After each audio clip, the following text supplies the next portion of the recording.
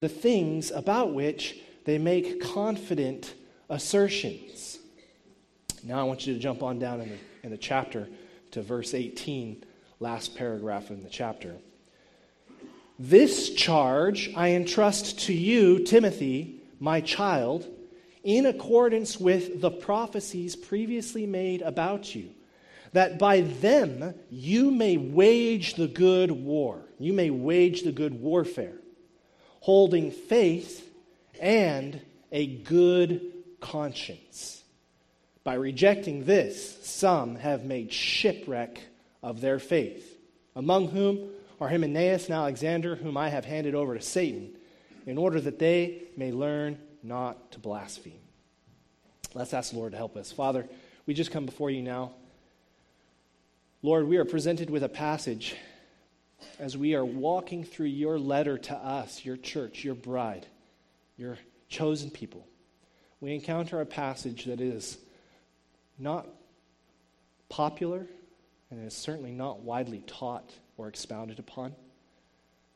Father, we are basically told here in the text before us this morning that there are people within the church that need to be silenced. Father, we know that you provide this instruction to us because you care so deeply for us.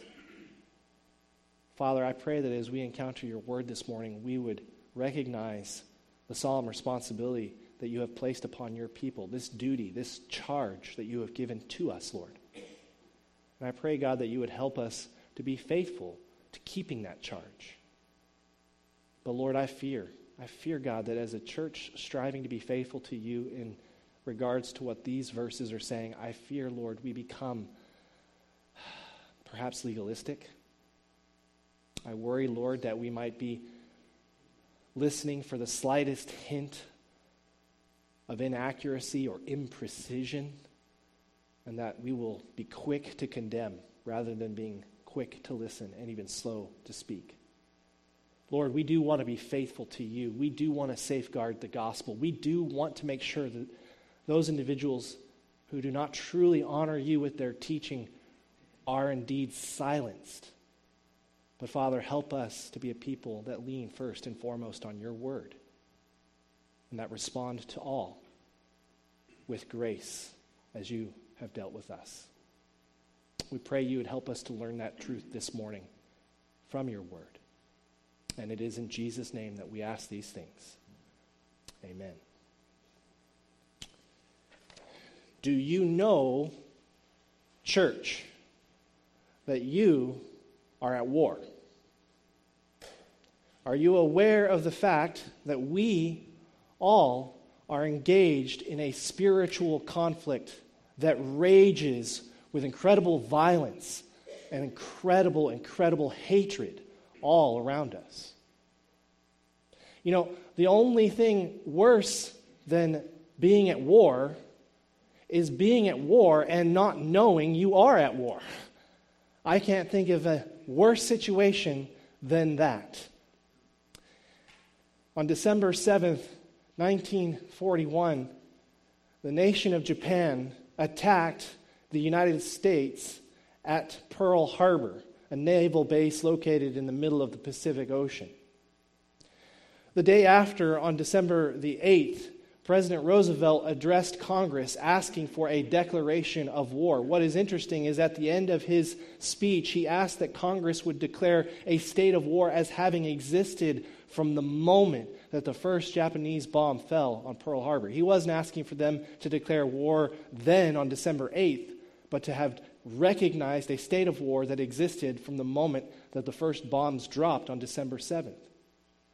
But perhaps the part of his speech which is remembered even now to this day is that opening line, yesterday on December 7th, a date which will live in infamy. The word infamy hadn't existed until that point. It was a turn of expression that Roosevelt coined to help characterize the dastardly nature of the attacks that were launched against the United States. Listen to what he says. Mr. Vice President, Mr. Speaker, members of the Senate and of the House of Representatives, yesterday, December 7th, 1941, a date which will live in infamy, the United States of America was suddenly and deliberately attacked by naval and air forces of the Empire of Japan.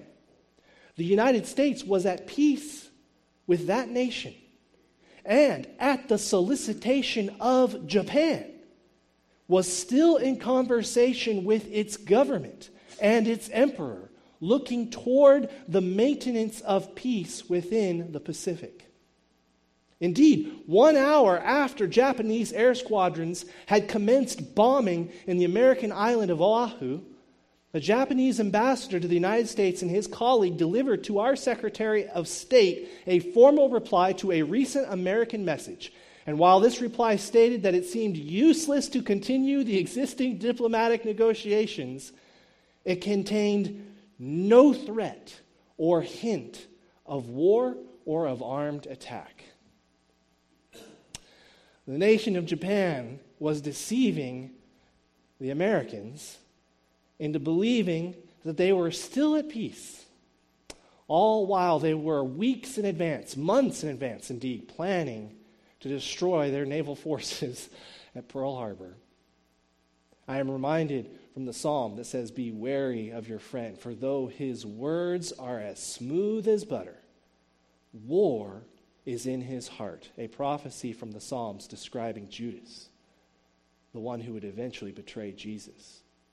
This is the nature of satanic warfare. Our enemy wants nothing more than to seduce all of us into believing that we are at peace, that there is no fighting, there is no conflict, that there is nothing to be wary of, no danger to be alerted to. Our enemy does not fight fair. Why would we accept his suggestion that there is no fight to be had? Jesus refers to Satan as the father of lies. He says he was a liar from the beginning, for he has nothing to do with the truth, for he is a liar, the father of lies. And then Jesus makes a statement, murder was in his heart. Paul, writing to Timothy here in 1 Timothy, makes this statement: "This charge I entrust to you, Timothy, my child, in accordance with the prophecies previously made about you, that by them you may wage the good warfare." There are two terms used here in this passage in which Paul is trying to alert Timothy to something which I pray you are alerted to this morning, that we are all involved in a great spiritual conflict. The first word that I want to draw your attention to, he says here in verse 18, "This charge I entrust to you, Timothy." We've talked about this before when we preached several weeks ago from verses 3 and following. The word charge is a military term. It could also be translated duty. It's an order. It's a command. It's something that is given from a higher ranking officer to a lower ranking officer. It is not something that you're free to disregard. It's not a mere suggestion. It is an order, and it is given with the expressed understanding that lives hang in the balance. You have a duty to do. You have a charge to fulfill. You have an obligation to carry. And Paul is saying, Timothy, I am entrusting this responsibility, this duty, this command to you. This is military terminology, but in case we were to quibble over the meaning of the word charge or duty, look a little bit further. He says that by them, this is the tail end of verse 18, that by them you may wage the good warfare. Well, surely Paul doesn't have in mind a civil disagreement.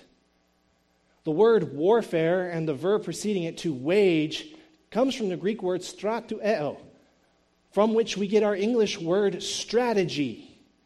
It means campaign.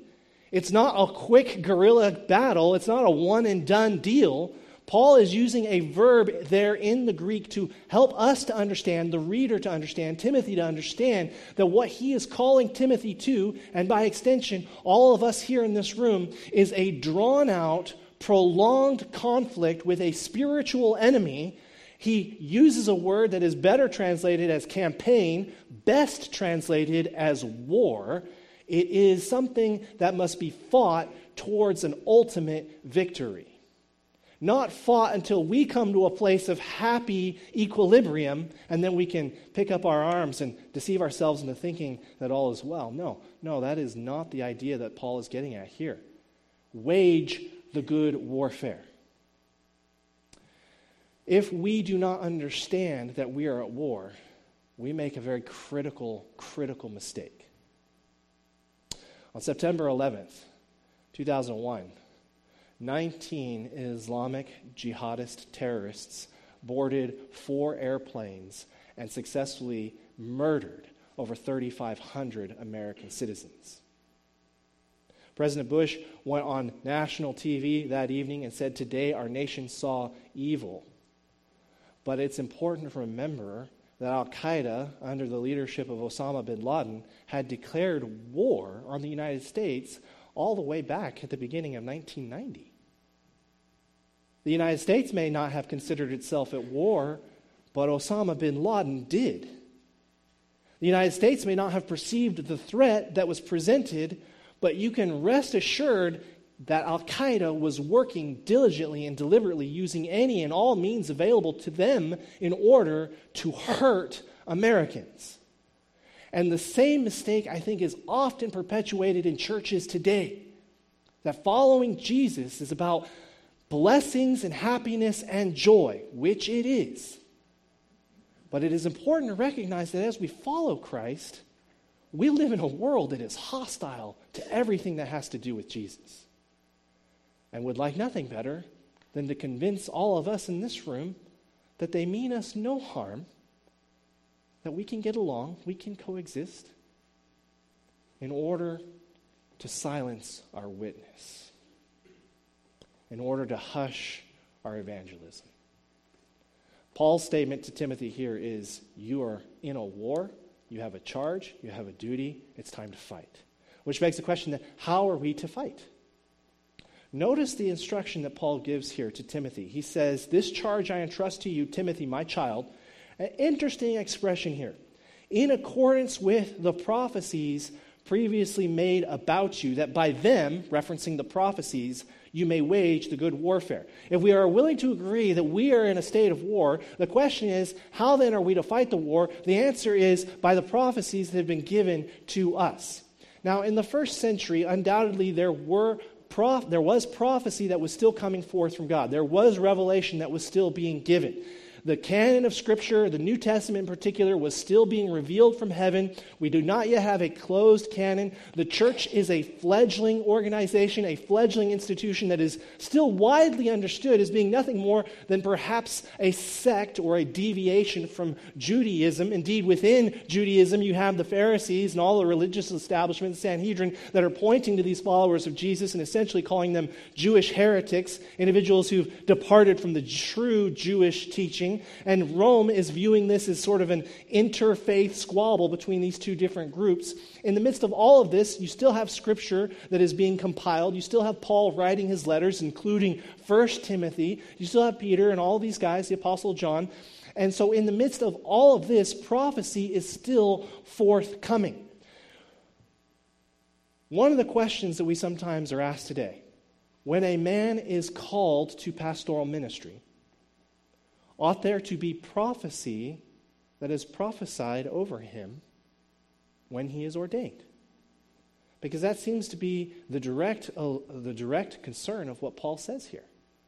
He makes the statement, "Timothy, my true child, according to the prophecies previously made about you, wage war." And so as you're reading this Bible, you need to understand that as Timothy was called and appointed to the pastoral ministry to assist the Apostle Paul, Paul here undoubtedly is alluding to the fact that there were prophecies which were given, which spoke of Timothy, and that Timothy was called not to dismiss those things, not to set those things aside, but to know them and to understand them, to remember them, and that by whatever those prophecies said, that was how he was to wage his warfare. Now, I want to emphasize to all of you this morning that when Paul says to Timothy, in accordance with the prophecies previously made about you, he is undoubtedly talking about direct prophecy that was given at the time of Timothy's ordination. But that is not necessarily the end of understanding this verse. The Greek construction here is an interesting one. He says, "This charge I entrust to you, Timothy, my child," and it makes the statement, "in accordance with the prophecies previously made about you."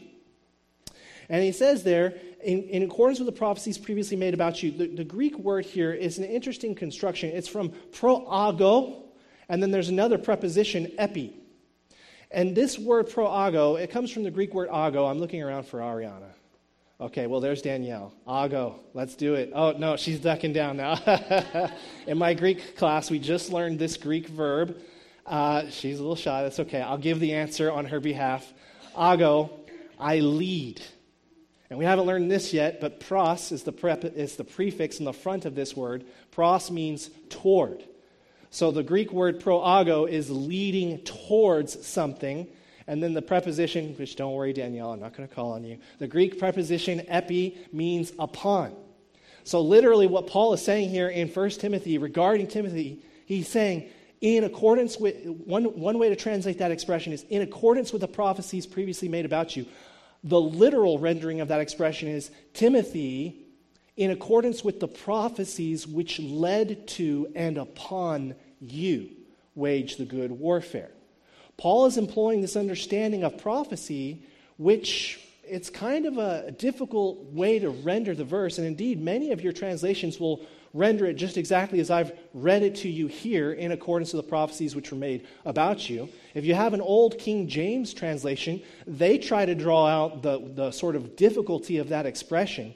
But the idea isn't necessarily there were prophecies which were made about Timothy, although you could say that they were made about Timothy. The idea is that there were prophecies which, when they were understood, helped guide and inform the church regarding whom they should be looking for to be a pastor. Prophecies which were given, which led the church to discerning and understanding that Timothy was indeed called to be a pastor.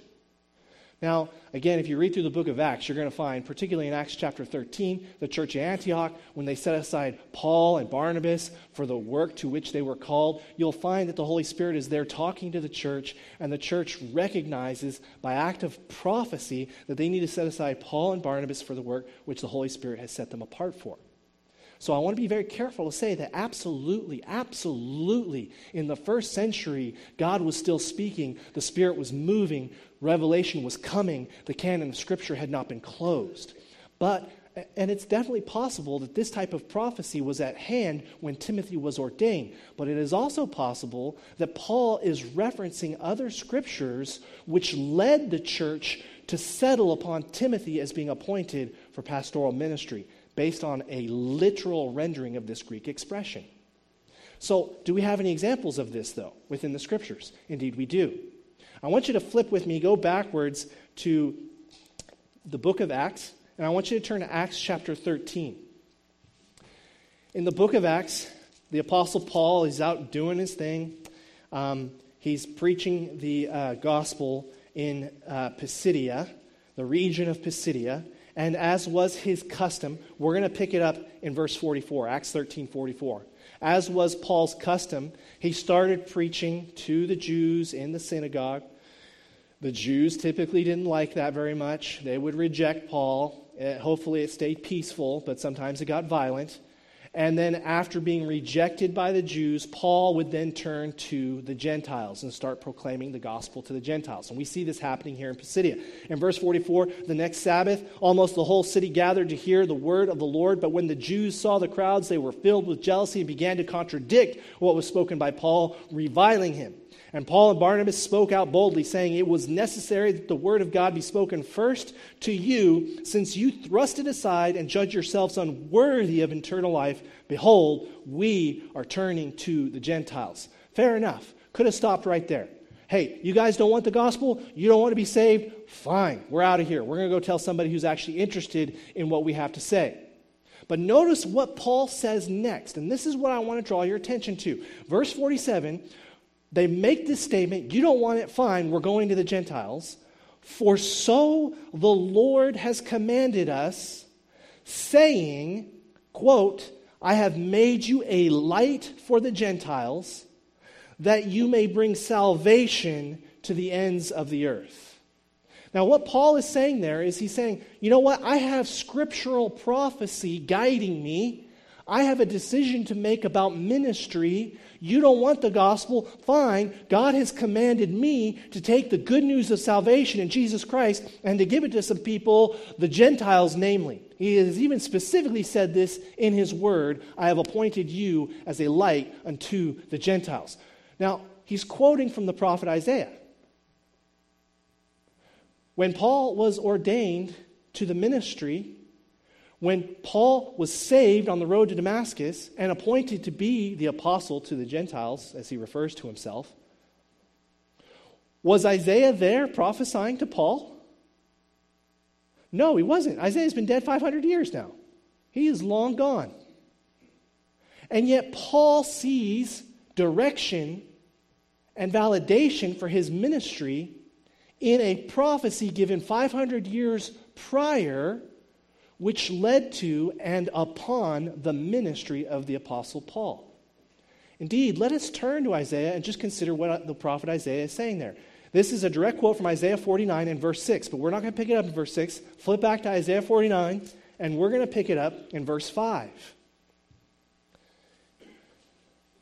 While you're flipping, I'm going to take this opportunity to give my throat a rest. I love the sound of pages. Best sound ever. It's a slowly dying sound with the advent of digital technology. And when it's extinct, I will cry. But for now, it's a beautiful sound. Isaiah 49, verse 5. And now the Lord says, He who formed me from the womb to be his servant, to bring Jacob back to him, and that Israel might be gathered to him. For I am honored in the eyes of the Lord, and my God has become my strength. Verse 6, he says, it is too light a thing, or too small a thing, that you should be my servant to raise up the tribes of Jacob and to bring back the preserved of Israel. I will make you as a light for the nations, that my salvation may reach to the ends of the earth. Verse 7, thus says the Lord, the Redeemer of Israel and his Holy One, to one deeply despised, abhorred by the nation, the servant of rulers. Kings shall see and rise, princes, and they shall prostrate themselves because of the Lord who is faithful, the Holy One of Israel, who has chosen you. Now, within that passage, we see a prophecy which is mentioning a lot of different things. The Holy One of Israel, the Redeemer of Israel. Well, who is this a reference to? It is almost guaranteed, I'm just going to go and say it is absolutely a reference to Jesus. It's not a reference to Paul. It's not talking about the Apostle Paul. It's talking about Jesus. And it says regarding Jesus that Jesus, it's too small a thing for my Holy One, for my servant, to just save the nation of Israel, the preserved, the remnant among Israel. No. More than that, Jesus is going to be a light to all the nations, the whole world. Within the ministry of Christ, how many times did he leave the land of Palestine to carry the gospel to the Gentiles? You can count it on the fingers of one hand. You don't even need any fingers. You're all sitting there staring at me. Nobody's raising a hand. That's good. That's the right answer. He never once left the nation of Israel. He never once left Palestine. He never once took the gospel to the nations. There were Gentiles, yes, who came to him during his ministry. Yes, absolutely, he held forth the gospel to those Gentiles with whom he came into contact. But Luke makes this interesting comment. In Acts chapter 1, Luke says, "O Theophilus, most excellent Theophilus, in the first book I dealt with all that Jesus began to do."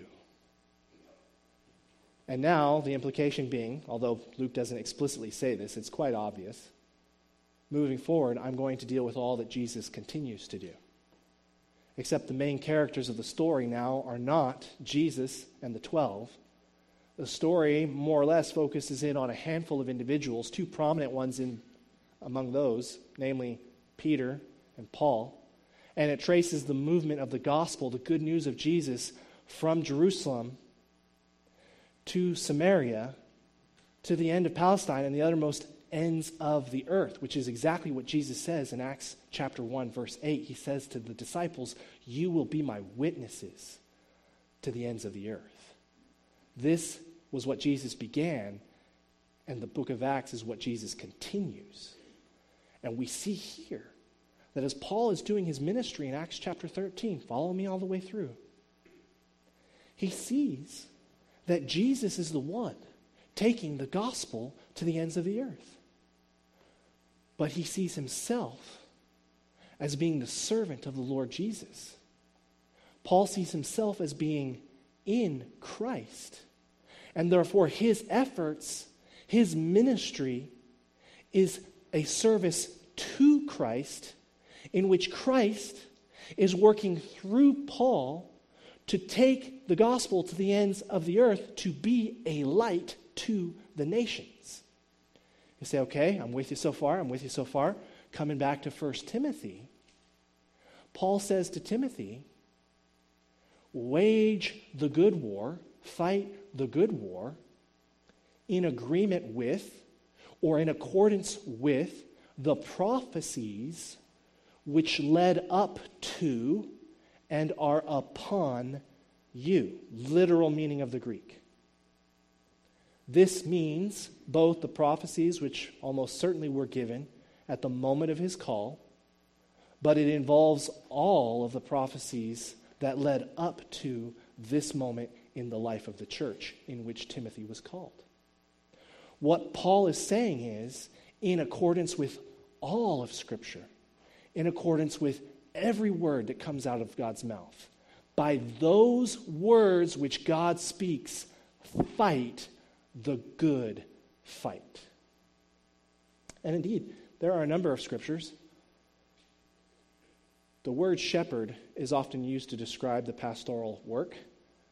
If you do a concordance search, you will find the word shepherd is used quite a bit in the Old Testament. Indeed, the two books in the Old Testament which use the word shepherd the most, the book of Jeremiah and the book of Ezekiel. And when you go to look at those passages that talk about shepherds, undoubtedly they are talking about pastors that are going to be given by the Lord in the New Testament era to serve his flock. And of course, the great shepherd, which Peter clearly identifies in 1 Peter chapter 5, the chief shepherd himself is Jesus Christ. Which means that all the under shepherds, as Peter calls them in 1 Peter chapter 5, all the under shepherds serve as an extension of the chief shepherd. So in the same way that Paul is calling Timothy to fight the good war in agreement with all of the Scripture and all of the prophecies that have led up to and are upon Timothy, this is what Paul is calling you and me to do today. Well, we've covered some ground and did some exegetical footwork. I hope you're still with me.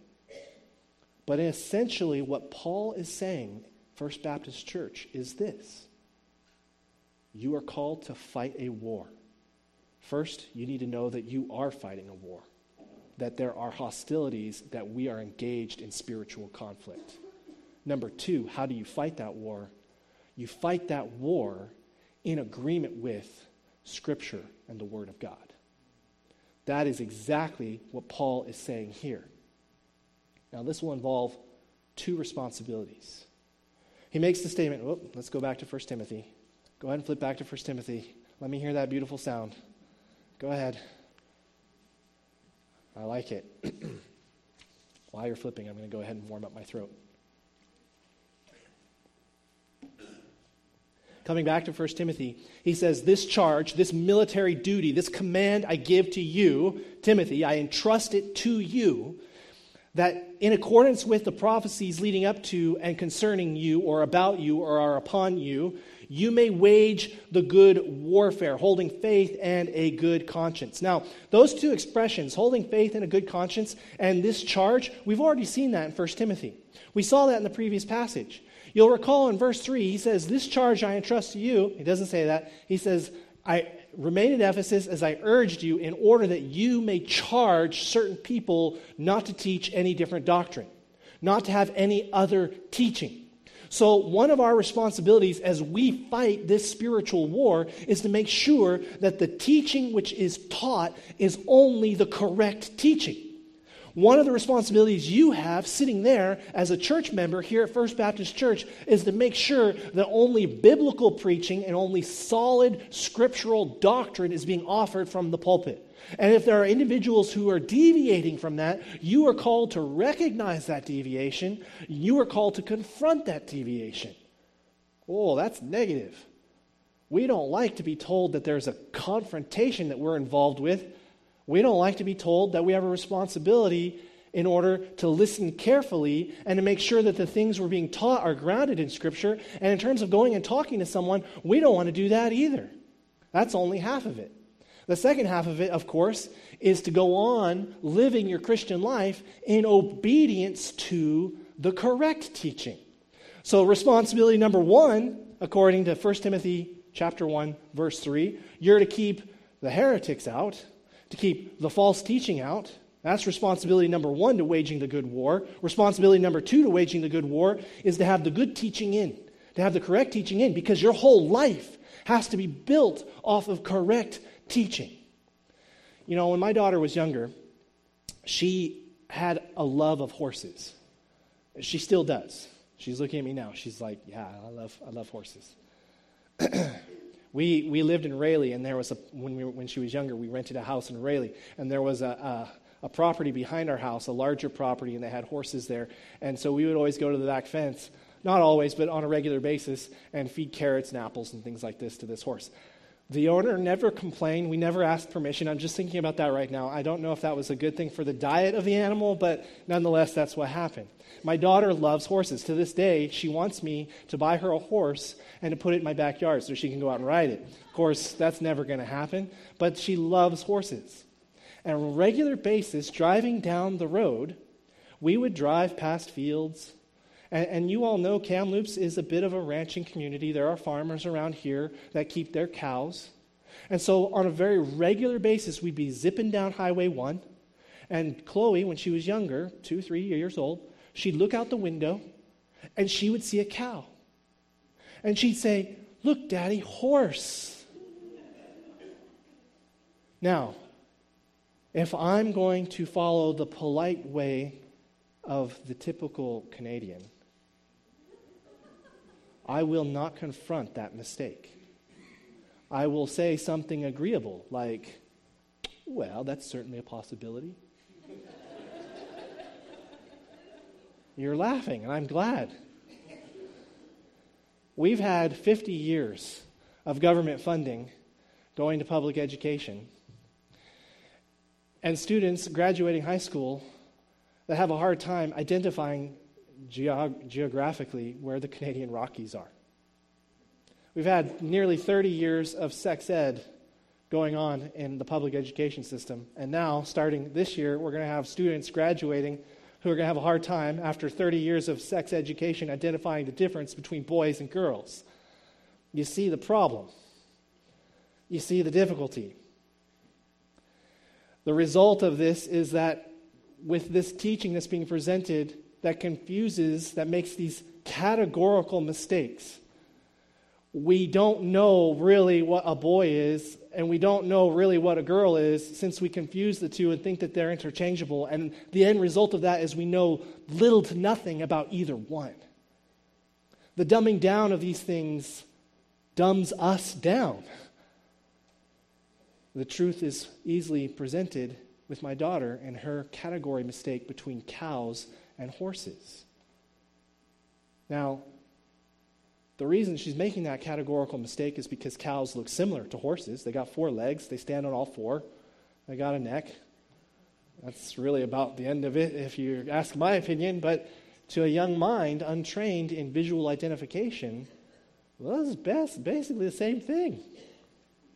The sophistication and the nuance in order to determine the exact difference between those things requires 2 things. Confrontation. No, dear. No. That is wrong. That is not a horse. That is a cow. Horses move much faster. Horses are much more graceful. Horses weigh slightly less. A horse looks like this, and a cow looks like that. The assumption that you are making that the two are the same is wrong. That idea has to be challenged and confronted for the purposes of helping the child to see the real difference, for the further purpose of helping the child to know the true beauty, the majesty, and the grace of each animal as they truly are. If we allow heretical teaching within the church, if we allow this superfluous of competing ideas, some of which are patently false and totally wrong, it is not an act of grace. It is not an act of kindness, and it does not help anyone come to appreciate the true beauty and majesty and splendor and holiness of God Almighty.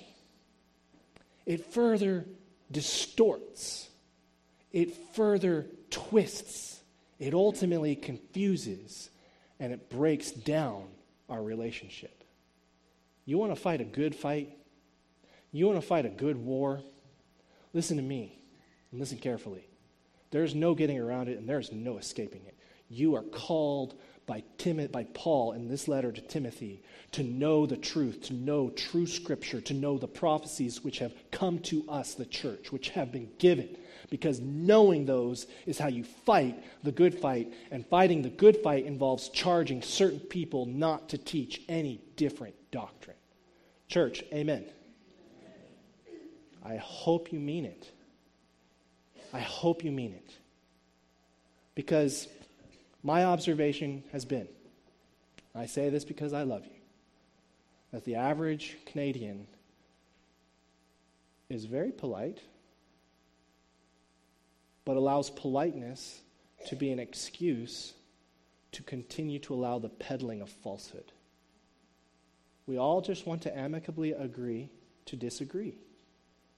As you're reading Paul here in 1 Timothy, there is no agreeing to disagree. There's a full recognition of disagreement followed by the charge, those of you who are wrong will be silenced.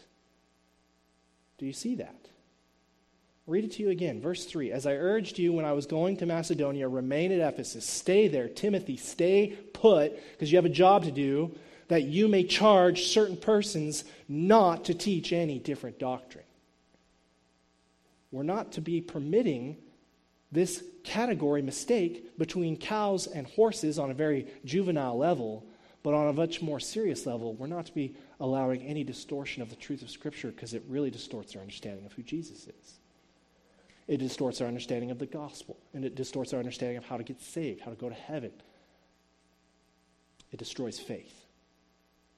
So we're called to confront that. So what happens, Pastor Josh, what happens if I don't confront it? What if I don't fight this fight? What if I just sit on the pew and come in here every Sunday and don't listen with the idea and the intention of going out and sharing this gospel with my neighbors and challenging the distortions which are keeping them from heaven? Can I do that? Is that possible? Look at what Timothy says. Paul says to Timothy, verse 19. Holding faith and a good conscience, by rejecting this, some have made shipwreck of their faith. Conscience is when you know you're supposed to do something and then you don't do it, and that little thing starts poking you and saying, hey, you're doing wrong. Well, I've just preached to you a sermon that says, hey, this is what you got to do according to the Word of God, which means if you don't do it, that little conscience is going to start poking you. And if you reject a good conscience, guess what comes next? Sooner or later, it impacts your faith. It impacts your ability to walk with God. And look at the metaphor, look at the imagery that Paul uses to describe what the outcome of that is. He says, rejecting this, some have made shipwreck of their faith. Now, a shipwreck in this day and age is a horrifying thing. This is in a day and age in which we have life preserver jackets, GPS warning beacons, all kinds of safety equipment. On a number of occasions, I've invited quite a few of you out on my boat, and you're all asking questions. Is it safe? Is there life jackets on board? Do you have a bullhorn to sound? Is there an emergency beacon? And yes, all of those things, in addition to fire extinguishers and paddles and all this stuff. Nobody's more concerned about getting stuck in the middle of a shuswap than me. It's a true statement. Now, it's a shuswap. Could I swim to the shore? You know, I sit at a desk all day, and I'm not in the greatest athletic physical shape. Let's just be honest, okay? But if it really mattered, maybe I could probably swim to shore. With my kids, I don't know. I don't know if I could swim my kids to shore. But why would I risk it? Let's just have life jackets. That makes everything better. In this day and age, they're sailing across the Mediterranean. There are no life jackets. There is no emergency distress beacon. There's no Coast Guard that's going to come and rescue you if you go down. A shipwreck is the most horrifying thing that you could possibly encounter. It is the most horrifying experience that you would ever experience, because you would know with a certainty that your life was ending as the ship slowly went down below the waves. You would know your time was done. If you're in the middle of the Mediterranean, no one's coming, you're not going to swim far enough, it's over. And you have the horror of knowing that as you are dying. And Paul's statement here to Timothy is, by rejecting fighting the war, by rejecting a good conscience, by rejecting a sincere faith, people have shipwrecked themselves. The result is, if we do not stand up for what we believe, is that all too often we are influenced and convinced by the world to believe what they believe. If we do not stand for biblical truth, sooner or later, we're sitting pat and happy with the falsehoods of the enemy. That guy who is fighting a war against us wants nothing more than for us to sit quiet. You don't have to fight the fight. You don't have to stand for biblical truth. You absolutely can surrender in the face of a murderous enemy who has no intention of taking prisoners. You can do that. And the result is that you will perish. That's the metaphor that Paul is using. I want to give you guys something positive to dwell on before we close today.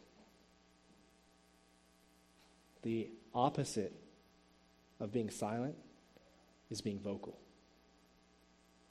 If you would share your faith, there's tremendous joy and blessing there for you. 10 years ago, when I first moved to Canada, I was invited to a home up in Logan Lake. Two dear, sweet people who I am still very close friends with to this very day, Tyson and Charlene Van Dien. And Tyson is completely okay with me sharing this story. I've shared it before. They invited me up because they wanted to hear the gospel. They wanted to hear what this whole Christian thing was all about. Charlene already had a faith with the Lord. She was very new in her faith. But she wasn't confident enough to explain it to her husband. This is where I was introduced into the situation. And so I went out to Logan Lake to visit with these friends. They actually were talking about wanting to start a Bible study in their home in order to learn more about Christianity. The thinking was our nation, our country, Canada, was built on Christian ideas, and it seemed to work out pretty good back in those days, so we should probably learn a thing or two about it. That was more or less the thinking. So I sat down and I began to share the gospel. It was very clear. Tyson, he was on the fence. He wasn't sure about any of these things. And so I began to present to him the whole counsel of God's word. It's not that there is a God in heaven who loves you and wants to perform like a magic genie or a special Santa Claus. It's that there's a powerful God in heaven who can give you all the desires of your heart, but he is a holy and awesome God, and you have offended and sinned against him. I began to present that gospel message to him, and throughout my presentation, he very clearly started to get agitated. And I was being as gentle and as gracious as I possibly could. You can ask Charlene, you can ask Tyson to this day. I was soft selling this thing. I was like, no, like you have sinned against God. You do need to be forgiven, but he wants to forgive you. You know, I make the statement, and I'm immediately jumping onto the good side. You have done wrong, but don't worry, God wants to forgive you. I was trying to make this thing as comfortable and as palatable as I possibly could while still holding to biblical truth. Even doing that, he started to get very, very irritated. And I could tell he was getting irritated. I would find out later, he stood up at one point and he said, you know what, that makes the hairs on the back of my neck stand up. That makes me very angry. And he was very calm and collected when he said that. But I could tell he was upset. Later on, I found out he told his wife later told me that he was about 2 seconds away from just decking me in the face. Now, I knew it was an uncomfortable situation. I was doing my best to make the gospel as attractive as I could, but I was trying to be fair to the Word of God. And that's our fear. If we're true to the Scriptures and if we stand up for what we know is right, we're going to get punched. Sometimes you will. Symbolically as well as potentially literally. But over the next 3 months, I had the amazing privilege, as I ran a Bible study in the home of this guy who agreed to have me back for a second go, I had the amazing privilege of watching Jesus soften his heart and work in his life. And I had the amazing joy of baptizing him about 3 months later. Listen, I've seen power. I've seen the supernatural. I've seen it when a hardened sinner who does not want anything to do with God repents of his sins and comes to faith in Jesus Christ. And there is nothing more affirming, there is nothing more solidifying than standing on the truth of the gospel. Church, we're called to fight a fight. We are called to wage a war. It will be costly and it will hurt. But it is beautiful if we would honor the Lord in it. My hope and my prayer for you is that you would fight. Let's bow. Lord, help us to be faithful to fight the war that you have called us to fight. Help us to be faithful to stand up for the truth of your word. God, help us to proclaim and stand upon the gospel. Father, we thank you so much for sending your son Jesus to die, to forgive us of our sins, to take our penalty upon himself in order that we might receive mercy. God, help us to exult in that mercy and to lift high that name which all the world needs to hear.